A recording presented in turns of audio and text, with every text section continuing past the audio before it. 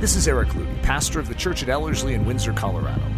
The ministry of Ellerslie endeavors to once again see triumphant Christianity stride upon the stage of time, and to see the Church of Jesus Christ built strong to stand immovable in these times of sinking sand. We hope this podcast is an encouragement to your soul. If you would like to stream live or visit us in person, or even support us financially, please go to Ellerslie.com to learn more.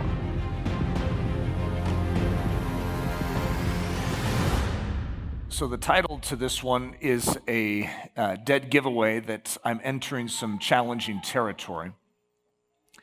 But it was back quite a few months ago, I think it was before our summer semester even started, I gave a message called The Vaccine Dilemma. And I think it's one of my most listened to sermons I've ever given, which is, it says something just right there. And so the fact that I'm giving The Vaccine Dilemma Part 2 is not for marketing reasons at all. It's for a deep burden in my soul as something is unfolding in the body of Christ globally right now that I am very aware of because I'm getting a lot of feedback internationally from people that are looking for wisdom and insight in how to respond to a mandate for something known as a vaccine. And for those of you that are unfamiliar with that, I don't know that it really matters that you understand what a vaccine is. I went through that in the first one. Or if you're not in a decision-making position at this exact present moment, for instance, you're a child, I don't know that it matters that you understand all the details, but hopefully you can catch the bigger idea that is going to be in this message. And that is how, as Christians, we navigate through a decision-making process in regards to things that could be hazardous or more challenging than the typical decision of what we eat for breakfast. These are very challenging issues for those of you that are familiar with them, because there are a lot of people in here that would understand that there's conscience matters that are being mixed in. And it's not just preference always, but then we could also have issues of what we could call fear. And when you start combining all of these, fear and anxiety, with issues of preference, strong issues of preference, and then issues of conscience, you have a soup. And it can be very, very difficult to see straight, which is why I feel compelled, and that's probably one of the best ways to describe it. There are a lot of messages I know I'm supposed to give, and this is a message I have to give. And so here I am in an extremely vulnerable place where every word that I say will be measured, tried, and probably hung. And yet, I'm still going to speak. And I am with a priority. If I could explain my priority in doing this, it's to preserve the body of Christ. It's ironic because the vaccine is being given to protect health. My desire is to protect the health of the body. And that's why I'm giving this message. The vaccine, it's a unique challenge facing the church. Key questions that I want you to allow the Spirit of God to help you answer as we go through this message. Are we being ruled by fear, preference, or conviction? Because the Bible is going to speak to us squarely and straightly on those different matters. What does the Bible say to do? If we are ruled by fear, it gives us a very specific prescription. If we are ruled by preference, it gives us a very specific prescription. And if we are ruled by conviction, it gives us a very specific prescription. So therefore, for me as an individual, I need to evaluate that. And since I have not struggled with fear over the vaccine or over COVID-19, my issue personally tends to be in the dimension of preference or conviction. For some of you, and this is what my first message, The Vaccine Dilemma, was mainly on, was the issue of fear in the body. That there are people that are getting the vaccine because they fear COVID-19. And there are people that are not getting the vaccine because they fear the vaccine. And as a result, fear is the motivator. And fear, if it tends to be what you are gripped by in and through this process, I would highly encourage you to listen to part 1 of this. So you can catch part 1, and this is for the video, but it is for you guys. Ironically, it isn't even up yet. It'll be up tomorrow. the page that will have the one and two-part series there.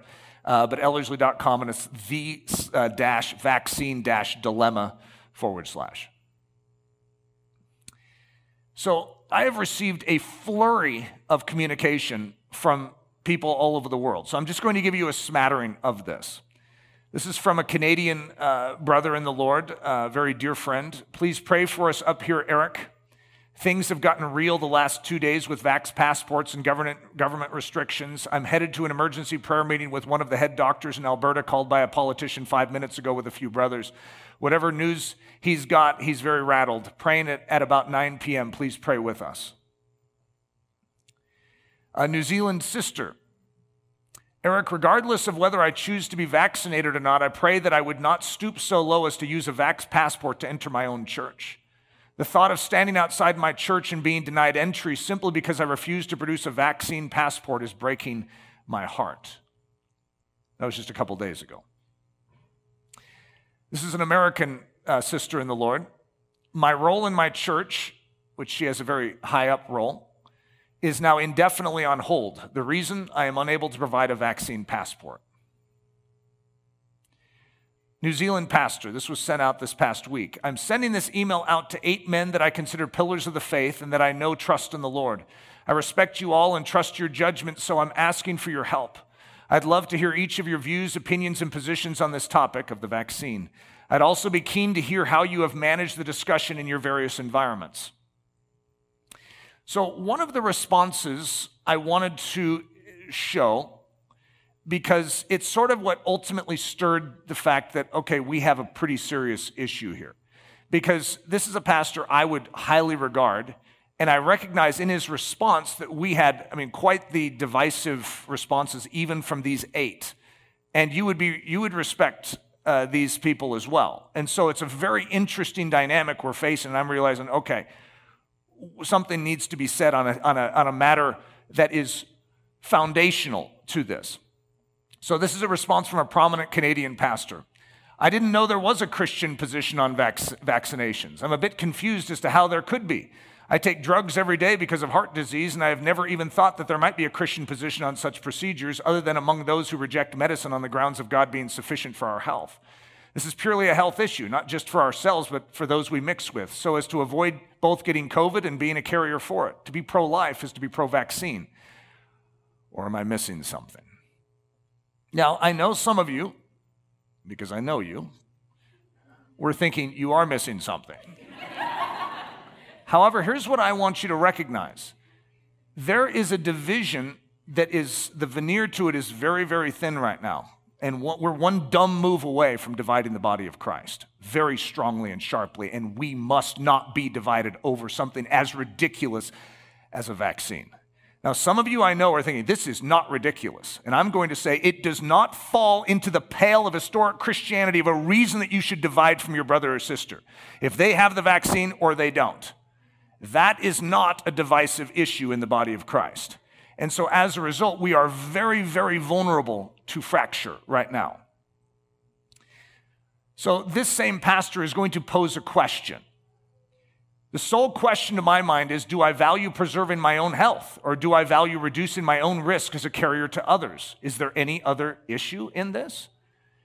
Now, for some of you that know that there are other issues in this, that could seem ignorant, but I want you to recognize that from certain vantage points, it is very simple. And that's actually part of my message today, is for you to recognize that there are different ways that we approach things. In this very room here at Ellerslie, we have so many differing viewpoints on certain issues in the Bible, but we don't divide because we don't make those our focus. None of us have ever divided in this particular church over the vaccine, because basically those of us that lead this church are like, we will not divide over that. And that goes for a lot of things in here. If we were starting to bring up issues of baptism and style of baptism, of head coverings, of the role of women in the church, we could have all sorts of flavors that start to shoot up. And they're issues of conscience, too. These are not small issues for some of us in here. And as a result, you could have a fracture over something like speaking in tongues. And we could divide this body, but for some of you, it's an issue of conscience. and of deep conviction scripturally. And some of you on the opposite side that may not believe that we should speak in tongues, it's an issue of conscience for you because you actually feel that any tongue speaking nowadays would be of the devil. And so as a result, you have deep-seated issues that could divide us. But we will not be divided by those issues. And it's a decision of the body of Christ. We understand that there is something greater that binds us together. And some of the other issues that could fracture us will not. Why? Because we will not let them. Why? Because God tells us not to let them. And so as a result, it's funny, 1 Corinthians, that's the entire point of the book. Paul's dealing with a fractured church. He says, this ought not to be. Some of you are saying you're with Apollos, some of you are saying you're with Paul, some of you are saying you're with Peter. Hey guys, there shouldn't be this division in the church. And all three of those guys are pretty impressive. And so it could be good opinion. It could be sound, and yet it shouldn't divide. So a pastor in Texas sends me this while I'm preparing this message. I mean, it literally pops into my inbox while I'm preparing this message. With regard to the vaccine itself, Christians need to be able to make medical decisions led by their own conscience. The only vaccines readily available in the United States have been manufactured using fetal tissue from induced abortions. My knowingly receiving this vaccine is tacit approval and cooperation with the practice of abortion, a practice I personally believe to be sinful. I have never knowingly taken medication that was manufactured using fetal tissue. Therefore, I cannot take the vaccine in good conscience. All right, have you guys noticed that we're starting to amp up the stakes? Two pastors I highly regard, and they're on complete opposite sides, both with passion. The matter of conscience. This is going to become very, very important in this, and that was one of the main things I want to teach on is the issue of conscience. Because as the church at large, I don't even think we're bringing it up as far as how this impacts this entire idea. Our country has historically understood the value of conscience, and for whatever reason, lately, has sort of flushed that down the toilet to the point where it's creating a tension that most of us would say that doesn't need to be here. We don't need to create this tension, and yet it's real, and it's not really the church that's trying to create it, but it's there, and we as a church need to respond to it. So Mark Twain says it this way: the preacher who casts a vote for conscience sake runs the risk of starving. I don't know if you guys understand that. As a preacher, I do. In other words, when you start siding with conscience, you usually end up in bad straits. It's a lot easier to compromise. Just don't stand with your fervent idea of how this needs to work. Just bend a little. And if you bend a little, everything will go a lot easier for you. The approaching storm. Pastor 1 says to be pro-life is to be pro-vaccine. Pastor 2 says to be pro-life is to be anti-vaccine. Do you recognize that it's sort of hard to have Pastor 1 and Pastor 2 hang out together? That is a completely different conclusion. And as a result, it creates a tension. And even in this room, I think there are those that could probably identify on both sides. And if I were to start giving reasons of why someone would say to be pro-life is to be pro-vaccine, it does make sense. If you genuinely believe that the vaccine is a gift from God to help us, just like a lot of people do when you wear your contacts, you say, "Thank you, Lord, for my contacts." In other words, scientific development, we could conclude, is a gift of God's creation, God giving intellect to people on this earth, and then them prospering that intellect in and through research and coming to conclusions that actually aid and abet our health, our eyesight, our ability to knock out a cold quickly, our ability to not feel the pain of a headache. And most of us would say, praise God for these things.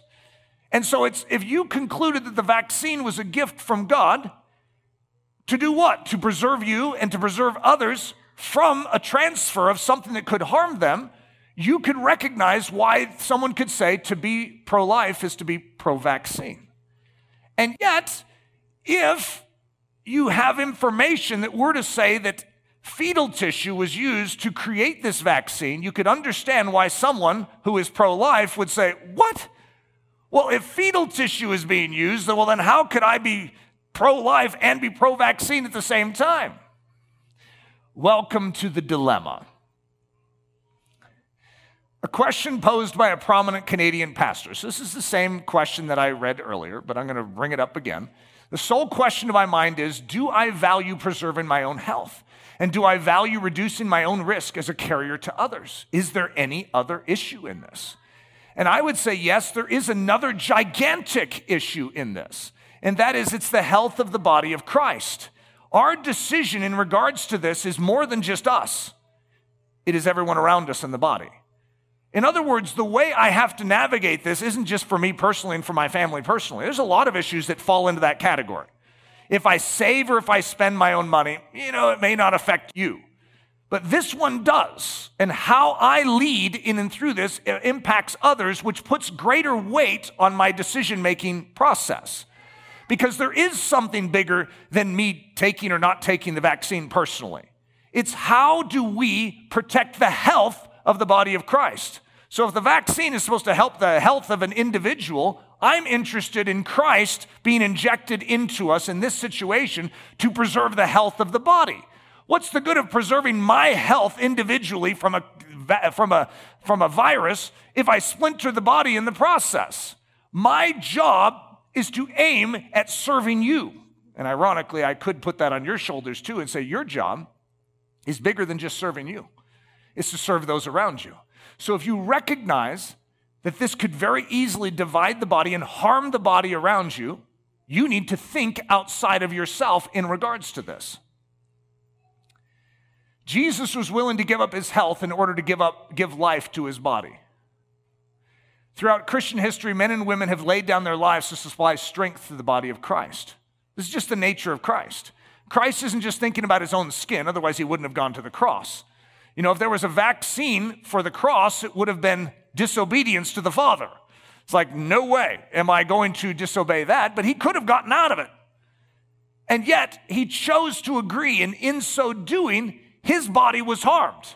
In other words, it's not necessarily a negative to think of actually being harmed physically because you're walking in obedience. That's just a premise point in this. And throughout Christian history, men and women have laid down their lives to supply strength to the body of Christ.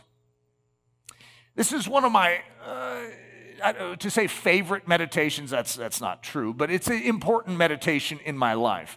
And that is the Take Me Instead meditation. I always picture it in a Jason's Deli. I don't know why. And I picture everyone sitting there, and then some terrorists come in and they shoot their machine guns into the ceiling.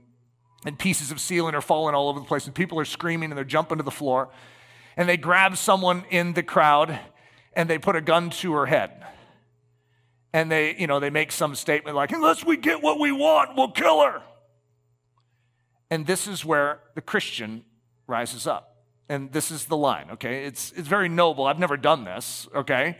However, I like it and I'm attracted to it. And that is that in the midst of it, I don't fall down on the ground screaming. I stand there. And then I raise my hand and I take a step forward and I say, take me instead.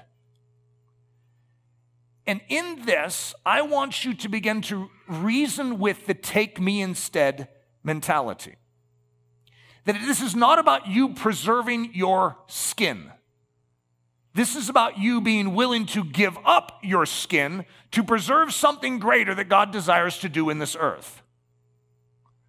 The willingness to suffer that others might live, or at least not suffer alone. One of those stories in history that I struggle with knowing how to apply is when, I think it was Perpetua, I never know how to pronounce her name properly, but it was first century Christianity. And it was a band of Christians that were taken because they refused to sprinkle incense to whether it was a god or the emperor. I don't remember which one it was. And a pastor is going to, though he wasn't arrested, join them in their cell and end up dying with them so that he could be present with them in their sufferings.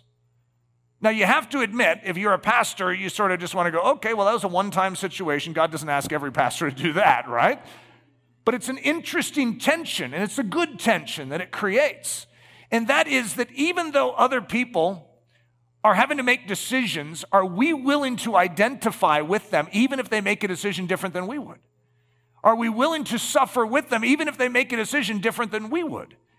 There are Christians that are imprisoned right now, and we are commissioned to pray for them, to remember them as if in chains with them. And so as a result, part of the body of Christ and part of our key role and function is to identify with those that are in a difficult situation and that are suffering for, get this, Christ's sake. Now, here's what's going to shock you as I progress in this, and that is that for Christ's sake can mean something different for each of us. And for us, we need to be obedient to the light that we have in front of us. And as a result, there is a certain deference that we give to others, recognizing they may make a different decision, but if in their conscience they're walking in the light of truth, we want to stand with them. The pastor. We could describe the pastor as the one that visits the sick, whether contagious or not. In other words, a pastor throughout history doesn't just wait till someone's not contagious to come visit them. He visits people even when they're contagious because he recognizes they need courage and strength in their time of suffering. Not after their suffering's over to pat them on the head and go, I'm glad you made it through it, but to actually visit them in the midst of their difficulty. The one that visits the imprisoned, even if that means he gets thrown to the wild beasts along with them. Who would do that? And it's a good question. Who would do that? And yet there's something so inspiring about that model that I think we should pause and dwell upon it. To say, God, what is my role right now for a suffering church? There are people all over the world that right now, because of this dilemma, which might not be a dilemma for you. For you, you're like, it's pretty, cut and dry. God gave us a vaccine. Let's just get it. And that does solve a lot of things, I have to admit. But for those that have a conscionable issue and blockade, this is a real challenge to know what to do. The church, the place ready to embrace the sinful, the unhealthy, the broken, and the diseased. The place where health is supplied, not required for entry. Now, I am going to always encourage those of you that are showing symptoms of sickness to stay home and to engage with this truth a different way, which we can nowadays. Because that is respectful. However, as a church, it's interesting. Jesus Christ didn't require that people were healthy before they came to him. And he is the body of Christ. In the truest sense, right? And so as a result, of course, we have the illustration of the leper. That which the world would say is unclean, Jesus approaches and actually touches. When the unclean, when the sick encounter the body of Christ, what happens to them? They get healthy. We are a place that makes people healthy, not unhealthy. So when the body of Christ functions as the body of Christ, health increases in this world, not decreases. That's just a simple foundational line of thought. When churches begin to require a vaccine passport for entry, they are violating one of the most basic foundational codes of how Christianity functions. And that is that our unity is in the fellowship with Jesus and his cross work. We are all believers in Christ.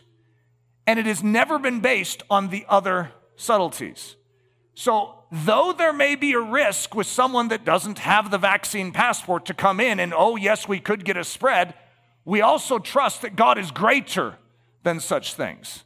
And so as a result, one of my biggest grievances isn't with the government, it's with the church.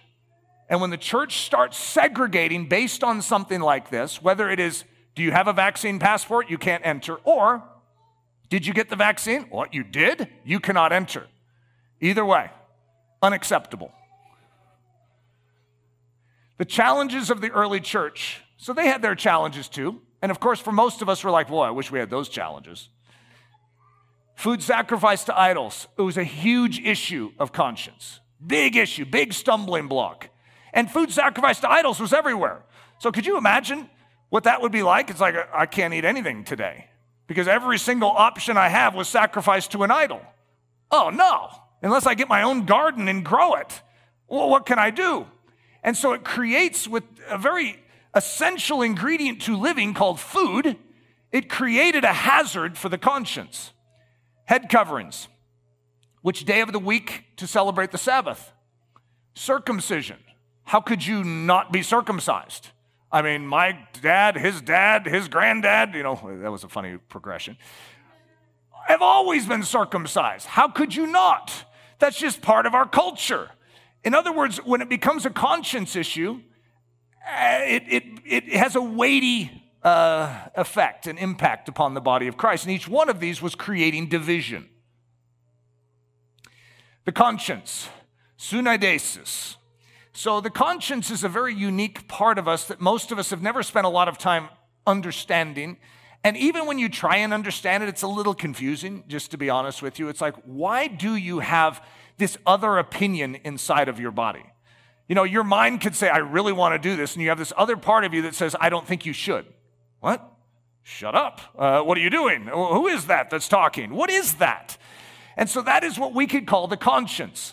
And the Greek word, this is mentioned many times in the New Testament. This is not a small thing in the Bible.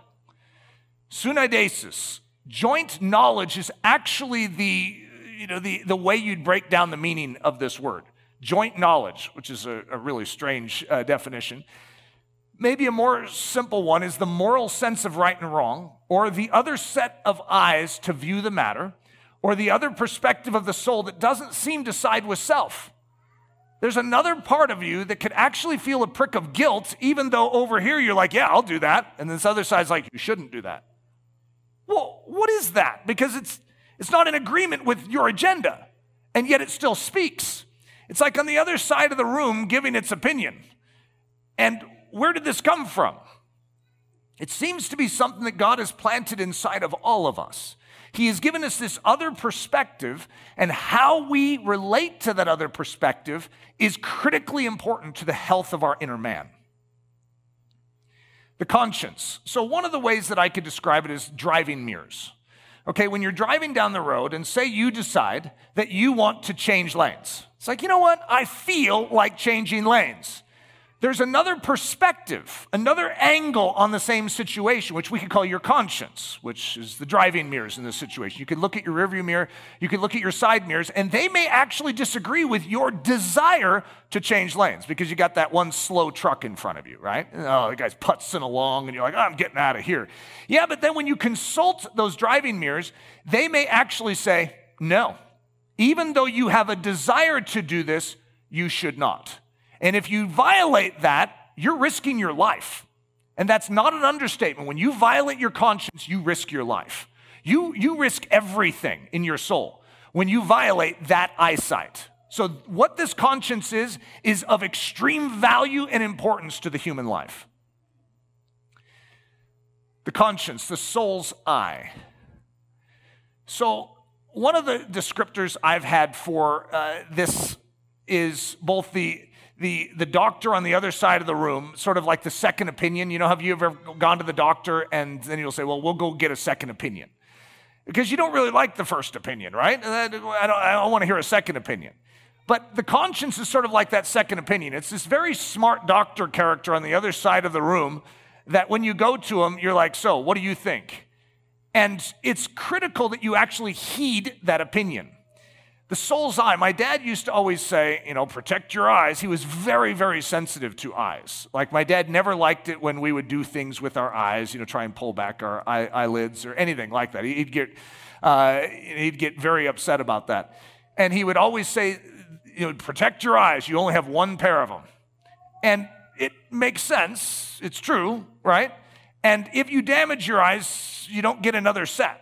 It's just like the one set you were given. If you were to think about the conscience in a similar way, that on the other side of your soul, you have the ability to see something.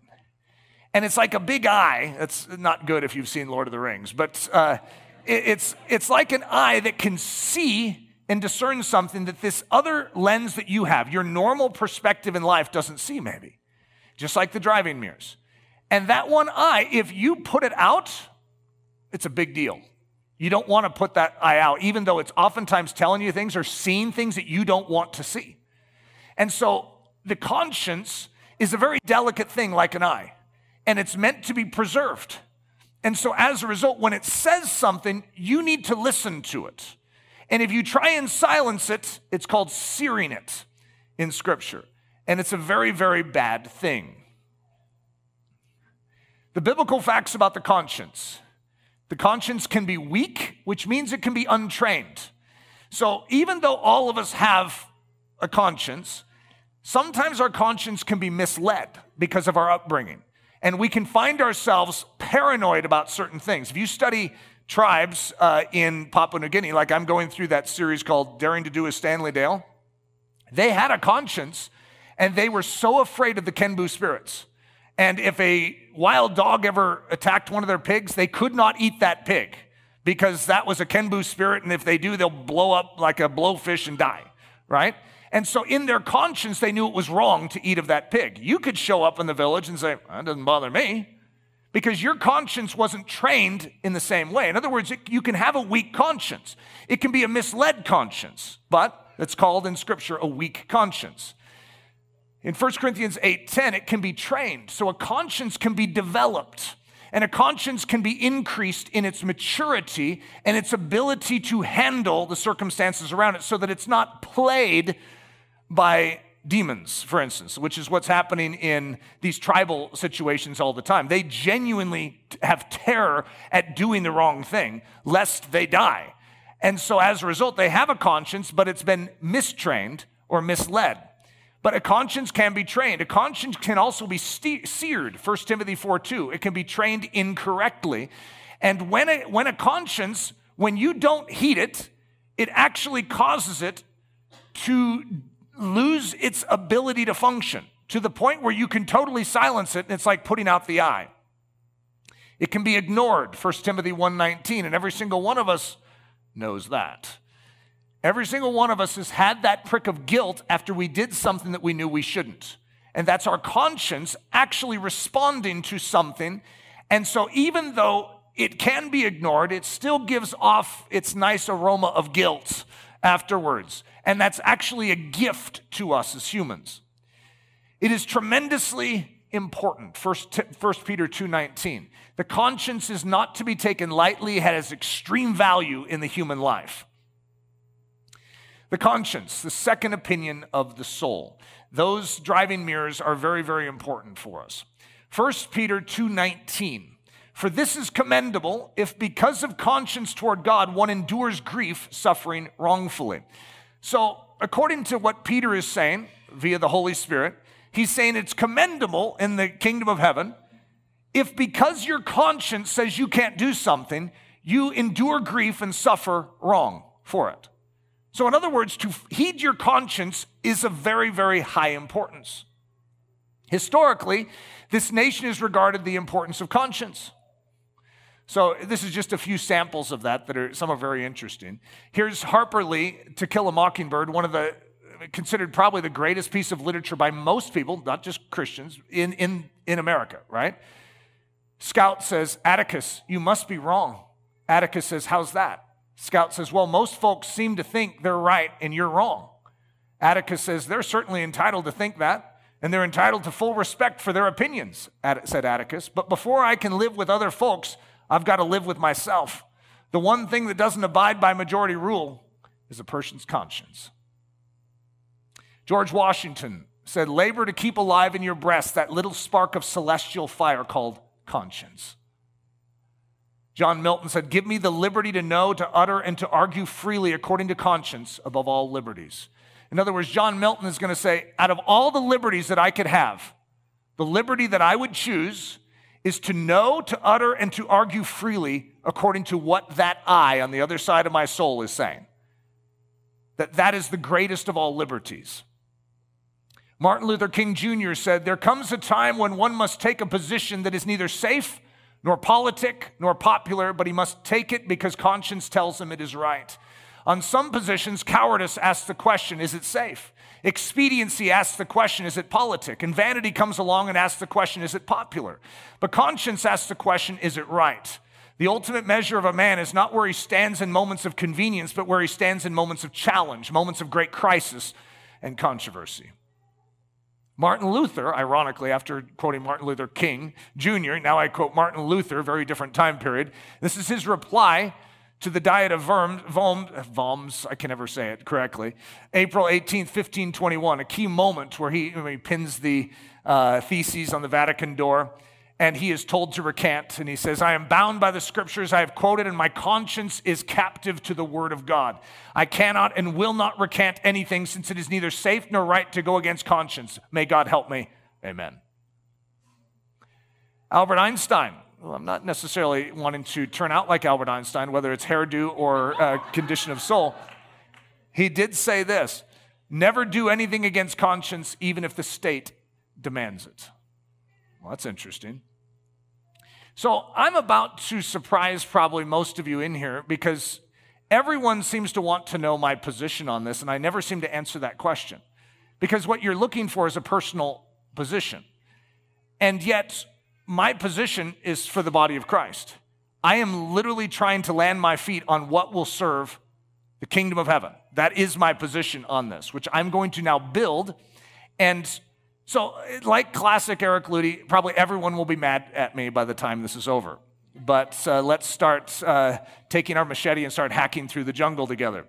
The difference between preference and conviction. Preferences can and should be compromised for the sake of unity with others. That's a basic premise of a preference. In other words, a preference shouldn't lead to disunity. It's a preference. You know, what do you want to eat for dinner tonight? You ask my family that, and there will be 8 opinions. And it's good that my family compromises with one another to work together. Because it's not a conviction. I must eat this, otherwise I'll go to hell. It's not one of those, okay? But a conviction is very different. Look at a conviction. It ought never to be compromised, no matter the occasion or circumstances. A conviction is of the conscience. It's a derivative of the conscience. It's a result of what's going on in the conscience. And as a result, it ought not to be compromised. So let's practice a few go around with these. So we'll do a little exercising together. Practice number 1, my preference on taxes. Okay, Eric, tell me about paying taxes. What do you think? Well, I don't want to pay taxes. Okay, that would be my preference. I don't want to pay taxes. It'd be fascinating to go around the room and see how many of you want to pay taxes. Practice number 1, my conviction on paying taxes. The government is my rightful God-given authority, and even if I disagree with their current tax law, I will submit to it, get this, as unto God. In other words, even though I'm not going to say government is God, I'm going to say I am serving God by submitting and paying taxes according to a tax law that I may even feel is unjust. But it doesn't violate my conscience. I am not sinning in paying those taxes. Now, some of you, in fact, we have an accountant in here that would probably say you are sinning if you pay more than you should be. But that's a different issue, right? And so for all of us, we need to recognize that you may differ from me on this. But this is my conviction. My conviction as a man of God is that I ought to pay taxes. Where does that come from? Matthew 22, 17 through 21. Tell us, therefore, what do you think? They're speaking to Jesus. Is it lawful to pay taxes to Caesar or not? But Jesus perceived their wickedness and said, why do you test me, you hypocrites? Show me the tax money. So they brought him a denarius, and he said to them, whose image and inscription is this? They said to him, Caesar's. And he said to them, render therefore to Caesar the things that are Caesar's, and to God the things that are God's. So for many of us in here, even though there is more in the New Testament about this, there is a foundational reason why we build our conviction, not just around our preference, but our conscience states to us that God's word has actually given us clear statement on the matter. So therefore, even though my preference would say I don't like this, my conviction will say I will do it. Practice number 2, my preference on wearing masks. I know I'm supposed to call them facial coverings, but it feels better when I call them masks. And what is my preference? Well, I don't want to wear a mask. Technically, if you really were to cut me open, I would say I hate masks, right? I really do not like masks at all, and it's a rare thing when you see me walking around with one, right? However, and I had this same debacle when they first started issuing masks. Now, I know I could differ from you. Your position on this is your position. That's part of what my whole message is. But I'm giving you a practice here. I'm showing you how a man reasons through things. Okay, for me, when they suddenly are just saying, we suggest that you wear a mask, well, I don't like that because I can't wear a mask if you just suggest it because, first of all, seems to me to be a statement of fear of a virus. Well, I'm not fearful of it. So if I wear a mask, I look like I'm fearful, and I can't do that because of what I represent, which is a Christian, right? So as a result, unless you mandate it, I can't wear one. Isn't that a funny thing? Unless it's mandated. I remember telling that to Leslie. Unless they mandate this, I can't wear one, which is putting me in a very awkward position. And I don't know if you guys remember the social pressure that was increasing at the time. It's like, well, he's not wearing a mask. It's like, I can't wear a mask. They didn't mandate it yet. But once they do, now suddenly, because it's not a violation of my conscience to wear a mask, I mean, there's nothing in the Bible that says do not wear a mask. However, we are supposed to have our face uncovered and shine forth the glory of God. But that's a different argument. That I felt, okay, as a man of God, if my government asked me, or if that business asked me to put on a mask, I don't want to. My preference is totally against it, and I do not want to encourage a tyrannical system. And I understand the thinking that many of you have had. It's like, well, all we're doing is encouraging this. It's only going to get worse. However, that's not the command of Scripture. It's to not encourage the tyrannical system. It's to submit, even if it is a tyrannical system. So therefore, as a man of God, I will put on a mask if I am requested by a business owner in their establishment, because that's their territory, or if the government were to say, you must, when you enter these facilities, wear a mask. Okay, I have the same human response as some of you might. Some of you like masks, okay? I don't know what's going on inside of your head, but... So here's my conviction on wearing masks. The government is my rightful God-given authority. Even if I disagree with the current mask mandate, I will submit to it, get this, as unto God. So as I do it, I want to do it as if I'm serving God, because I trust that that mandate is still filtering through his fingers. It's not asking me to violate my conscience. It's not asking me to violate some clear word of Scripture. However, for you, it might be. There could be a scripture like, Eric, you're missing this one. And your conscience is stating you cannot put on that mask. And you get this, I am going to support you in that. I am not going to try and convince you to be like me. I want you to understand that each of us needs to appropriate these things in accordance with our conscience. Romans 13, 1-7. Let every soul be subject to the governing authorities, for there is no authority except from God, and the authorities that exist are appointed by God. Now, it's very easy for us to say, well, that was back then, but today there is no way these authorities are appointed by God. And yet back then they were worse. I know, that's hard for us to imagine, but they were worse back then. Therefore, whoever resists the authority resists the ordinance of God, and those who resist will bring judgment on themselves. For rulers are not a terror to good works, but to evil. Do you want to be unafraid of the authority? Do what is good, and you will have praise from the same, for he is God's minister to you for good. But if you do evil, be afraid, for he does not bear the sword in vain, for he is God's minister, an avenger to execute wrath on him who practices evil. Therefore you must be subject, not only because of wrath, but also for conscience's sake. For because of this, you also pay taxes. What an interesting statement that is. Because of this, for conscience sake, we also pay taxes. For they are God's ministers attending continually to this very thing. Render therefore to all their due. Taxes to whom taxes are due, customs to whom customs are due, fear to whom fear, honor to whom honor. Now, many of us in here really struggled with Romans 13 as we walked through the COVID-19 challenge. Because what if what is being requested of us is idiotic? What if it's not based on facts? I don't know that something being based on facts is the requirement for us to show honor and respect. And that's a challenge that I want us to grapple with. I'm not giving this message because I have everything figured out. I'm giving all the raw data for how we as Christians navigate through this. If something doesn't violate our conscience, then we actually are called to submit. But what if it does violate our conscience? We'll do another practice here. Now, we don't have mandatory abortions here in America, but in China, they've had that for decades, where literally you have a limit of how many children. Was it the one-child rule in China? And if you got pregnant, it was a mandatory forced abortion. Whoa, so okay, ask me about that. So, Eric, what do you think about mandatory abortion? Well, let me give you my preference first. I really, really want to keep my baby.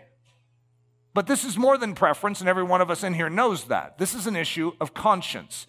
So my conviction on mandatory abortion, The government is my rightful God-given authority, but earthly government is not my highest authority. If the government ever commands me to do something that violates my king's commands to me expressed in the word of God, then as an issue of conscience, I must say, not on your life. Gulp, I might gulp along with it, but that's a tension of great matter for us.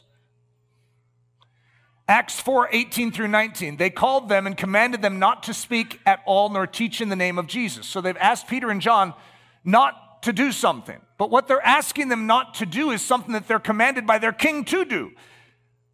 But Peter and John answered and said to them, whether it is right in the sight of God to listen to you more than to God, you judge. And then again in Acts 5, we have the same dynamic.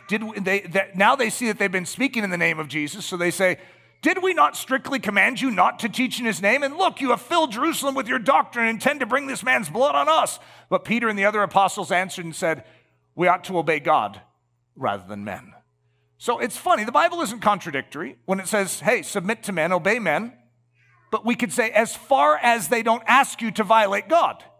But when they ask you to violate God, then it becomes an issue of conscience. And you cannot obey men in that situation, and it is commendable to you if you suffer in maintaining the integrity of your conscience. Paul on the importance of conscience in the church. Acts 23:1, then Paul, looking earnestly at the council, said, men and brethren, I have lived in all good conscience before God until this day. Acts 24:16, I myself always strive to have a conscience without offense toward God and men. Romans 9:1, I tell the truth in Christ, I am not lying, my conscience also bearing me witness in the Holy Spirit. The conscience of Paul is a very, very serious thing, and he references it over and over again, that his conscience is clear in this matter, that he is not violating his conscience in doing this. For us, most of us have not been groomed in conscience, and so as a result, it's somewhat of a foreign idea to make a statement like, my conscience also bearing witness. It's like, what in the world does that mean? Well, that means that other eye is seeing the same thing and agreeing. Yep, that's the right decision. But this could cost me my life. Yep, but it's the right thing to do. My conscience is also bearing me witness. This is the way I need to walk.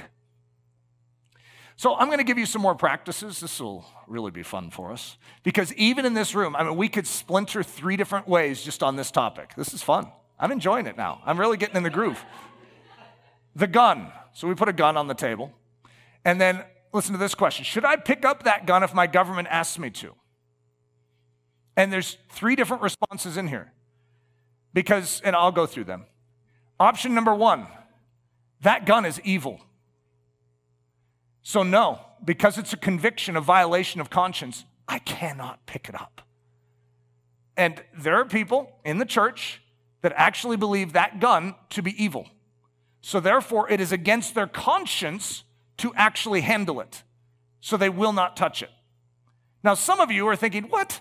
That is ridiculous. That's because your conscience isn't saying the same thing.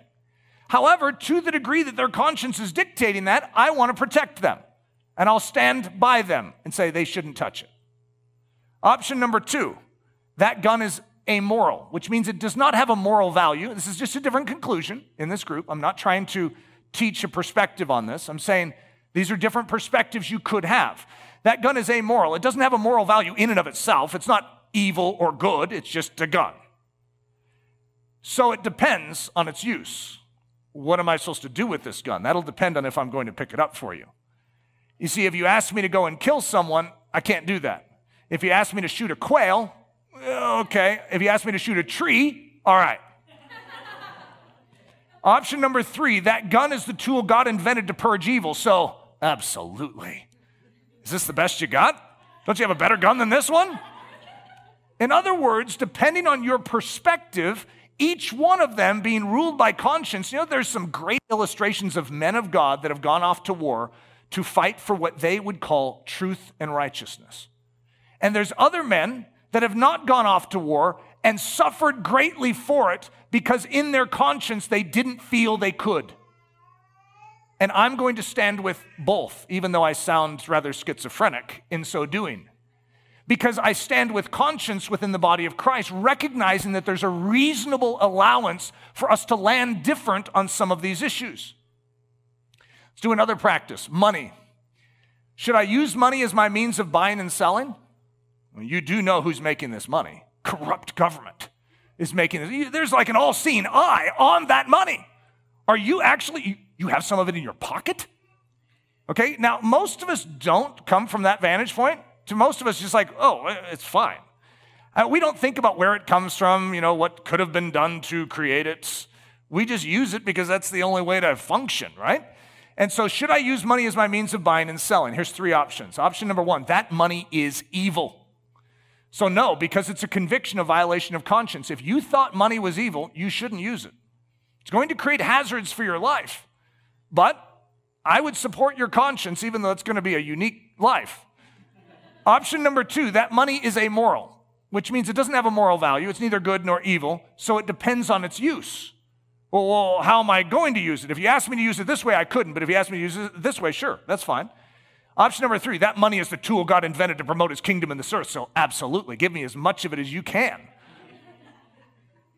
So money is a unique tension that most of us don't think through. We have things all the time that are not political in our life that we don't think about, and we make decisions on all the time. The vaccine is political, which has created a dynamic which has separated the body of Christ in a very, very strong way, because it's hard for us to see the issue separate from the politics. It really is. It is a very, very challenging issue for us.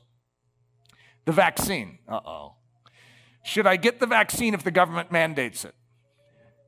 Option number 1, the vaccine is evil. So no, because it's a conviction of violation of conscience.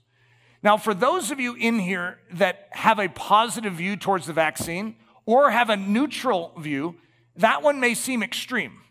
And yet there are people in this room that their genuine conclusion is that this is actually harmful.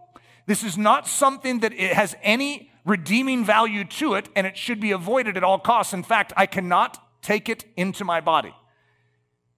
Second one, option number 2, the vaccine is amoral. So it depends on the why behind getting it. And so that could be fear. If you're getting it for fear's sake, I would say you shouldn't do that. Or you're avoiding it for fear's sake, that's a bad reason to avoid it. Why are you getting it?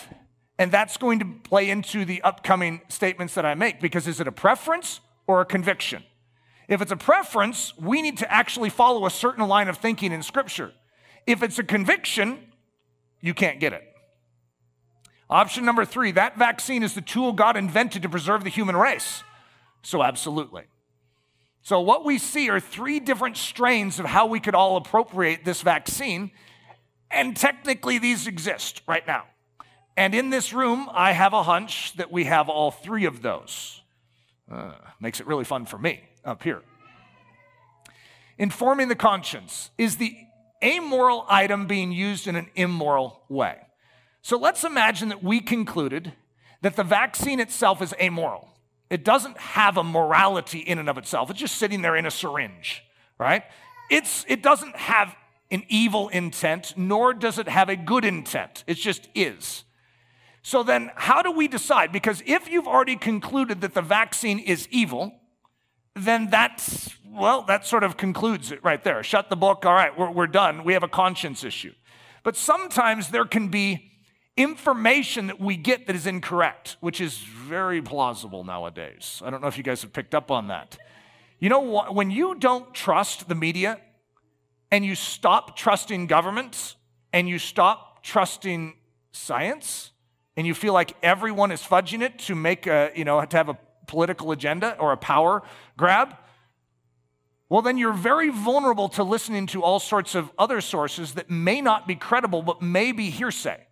So it makes us very vulnerable right now as the church to make decisions based on hazardous foundational territory.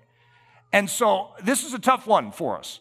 But like I'm going to say, your conscience matters in this. So let's say that we consider it amoral. But then imagine that we get a bit of information like this. The matter of fetal tissue. If fetal tissue from aborted babies is being used to produce this vaccine, then that depends crowd suddenly moves strongly into the conviction crowd.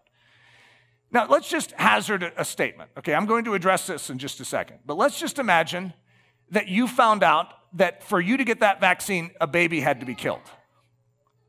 And for other people to continue to get the vaccine, more babies would have to be killed.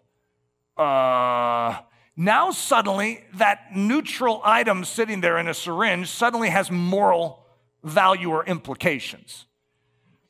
Now, just imagine, because there's a lot of us, even in this room, that are struggling with this very issue. In fact, as you heard from the pastor in Texas, the reason that people have this desire for a religious exemption is over the issue of what they would call pro-life, or this fetal tissue issue. But what if our information is not totally correct? You see, our conscience can be dictated by information we're getting, but what if the information we're getting isn't correct? The ramifications in the body of Christ are huge right now. So if fetal tissue from aborted babies is being used to produce this vaccine, then the that depends crowd suddenly moves strongly into the conviction crowd. Key question: is fetal tissue being used in producing the vaccine? So I spent this week with a surgeon, which you guys know, I'm just not going to give his name, and I asked him very specifically to give me accurate information. I said, this is a big issue to the body of Christ. We need to know. I don't know who to trust. I don't even know that I trust science. I don't even know that I trust what you're going to say. However, I had him research. He researched before all the politics entered into this and all the research that was before it. And so I'm going to give you an answer to that, okay? I said, what percentage of accuracy is this? And he said he had to agree that he can't say 100%. Because he has the same challenges. He recognizes that there's a dubious nature to data as of late. However, he feels very confident. He'd like to say 100%, but he's going to say 95. Okay, so I'm just going to read it to you. Doctor, can you answer a question for me? Eric says, is it true that fetal tissue is being used in the production of these vaccines? Doctor, not exactly. Fetal tissue was not used in the production of any of the 5 major worldwide vaccines, but something known as fetal cell lines were used in the process of building 3 of the major vaccines. Johnson & Johnson, CanSino, and the Oxford AstraZeneca vaccines were all produced using fetal cell lines. Fetal cell lines are cells derived from the kidney of an aborted baby back in 1972.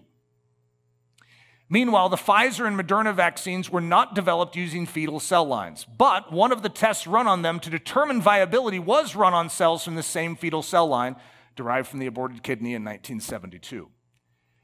In other words, no fetal tissue was used in the production of the vaccines, but cells from a 1972 fetal cell line were used in the production of the Johnson & Johnson, CanSino, and Oxford vaccines, and they were used in the testing of the Pfizer and the Moderna vaccines. But, to note, no additional babies were actually aborted in the process to produce any of these vaccines, and no additional babies will need to be aborted to sustain the production of any of these vaccines.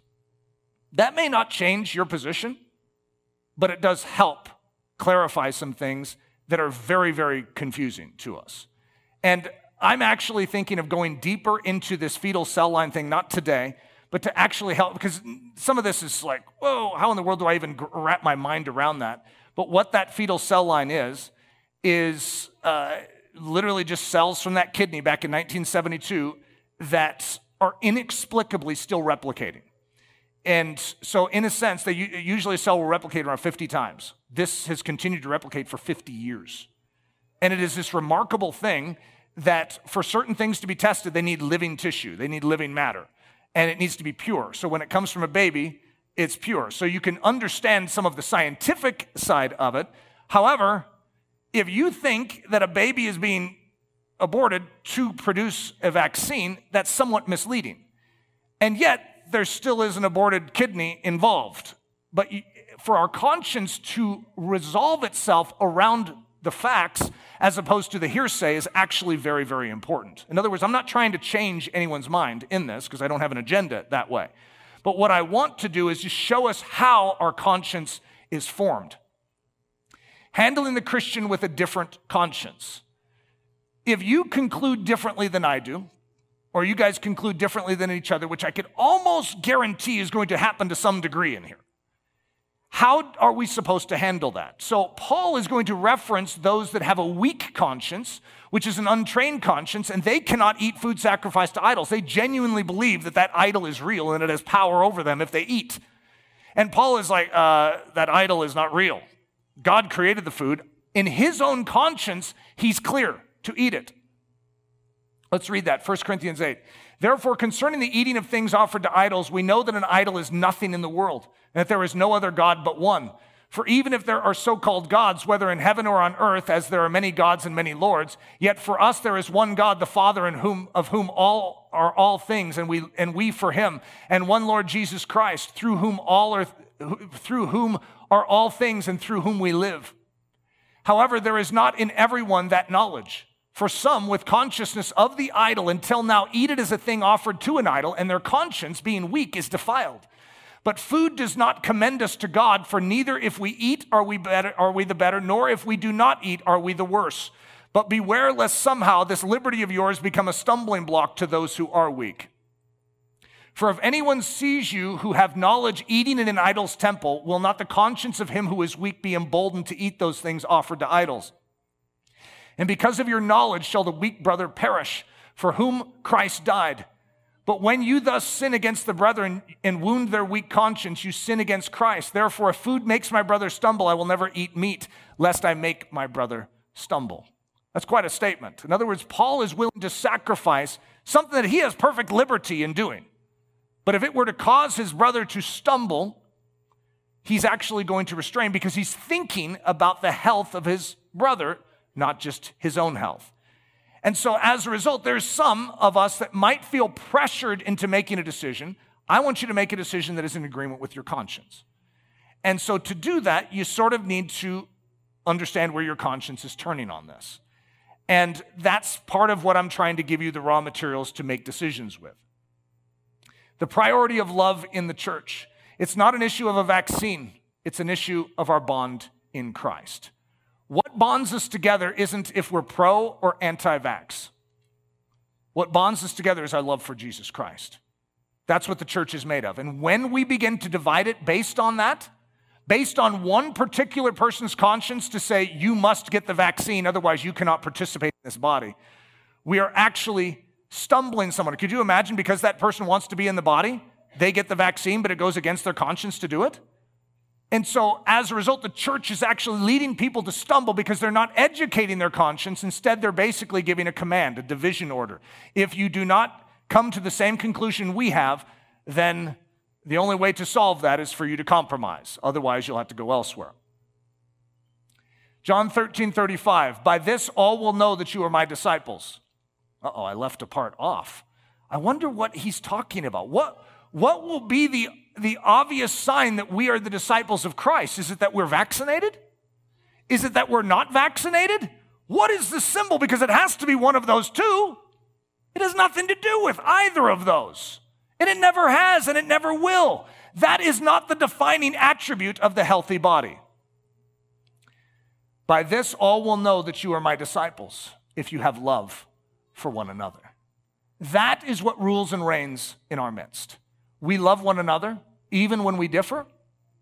Even when we recognize this guy just lost his job and we're thinking he could have easily kept it. This is not the hill he should have died on.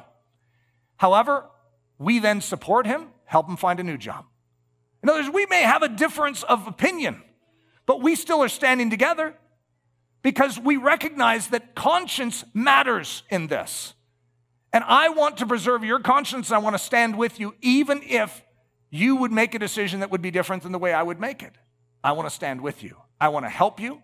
I want to serve you. I want to see the body of Christ strong in and through this.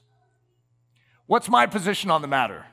I'm pro-body of Christ, not pro-vaccine or anti-vax. Isn't that satisfying? Isn't that the worst answer I could give? What's my position on the matter? I want the body of Christ to think biblically in this, conclude biblically in this, and act biblically in this. What's my position on the matter? Because of that, this means that we will not, as a church, divide over this matter in the church. And we will not block people from fellowship that conclude differently. but we will show deference for differing positions in the body and never close off fellowship with those whose conscience dictates differently than our own. We need grace, body of Christ. Some of us aren't experiencing a tremendous pressure on this point, but we feel a tremble in our soul as we feel something moving upon us that we may need to make a decision. I think it's always wise to make a decision long before you're asked to make a decision. I think it's always good to know your position. If someone ever asked you to deny Christ, to know your position on that. And the vaccine seems like such a pathetic issue to have be the main key thing that would bring about all of this drama. It's like, you've got to be kidding, a vaccine? Vaccines all throughout my life were no big deal. People got vaccines all the time and no one ever thought about it. It's just part of how things work. Science is good. And now suddenly it's an issue of conscience for various factors that many of you understand because you've spent a lot of time thinking about it. However, what I want to do is just decide as the body of Christ, we are not going to divide over this. Father, we need your grace in this matter, and we ask for it. We ask that you would intervene and that you would grant us precisely what we need to unite and to be strong together in Christ. Lord, may we remember that communion that we have in you, and may we not allow anything the enemy has up his sleeve to bring division to it. It's in the precious name we pray. Amen. This message was brought to you by the team at Ellerslie Discipleship Training. At Ellerslie, we are laboring to rouse the Church of Jesus Christ out of its lethargy and build brave-hearted Christians for such a time as this. Listen to our weekend message live at 9 a.m. on Sunday mornings, or join us for Daily Thunder Monday through Friday at 8:15 a.m. For more information, go to live.ellerslie.com. We invite you to visit us at the beautiful Ellerslie campus in Windsor, Colorado for a day, a week, or an entire season of gospel-centered spiritual training.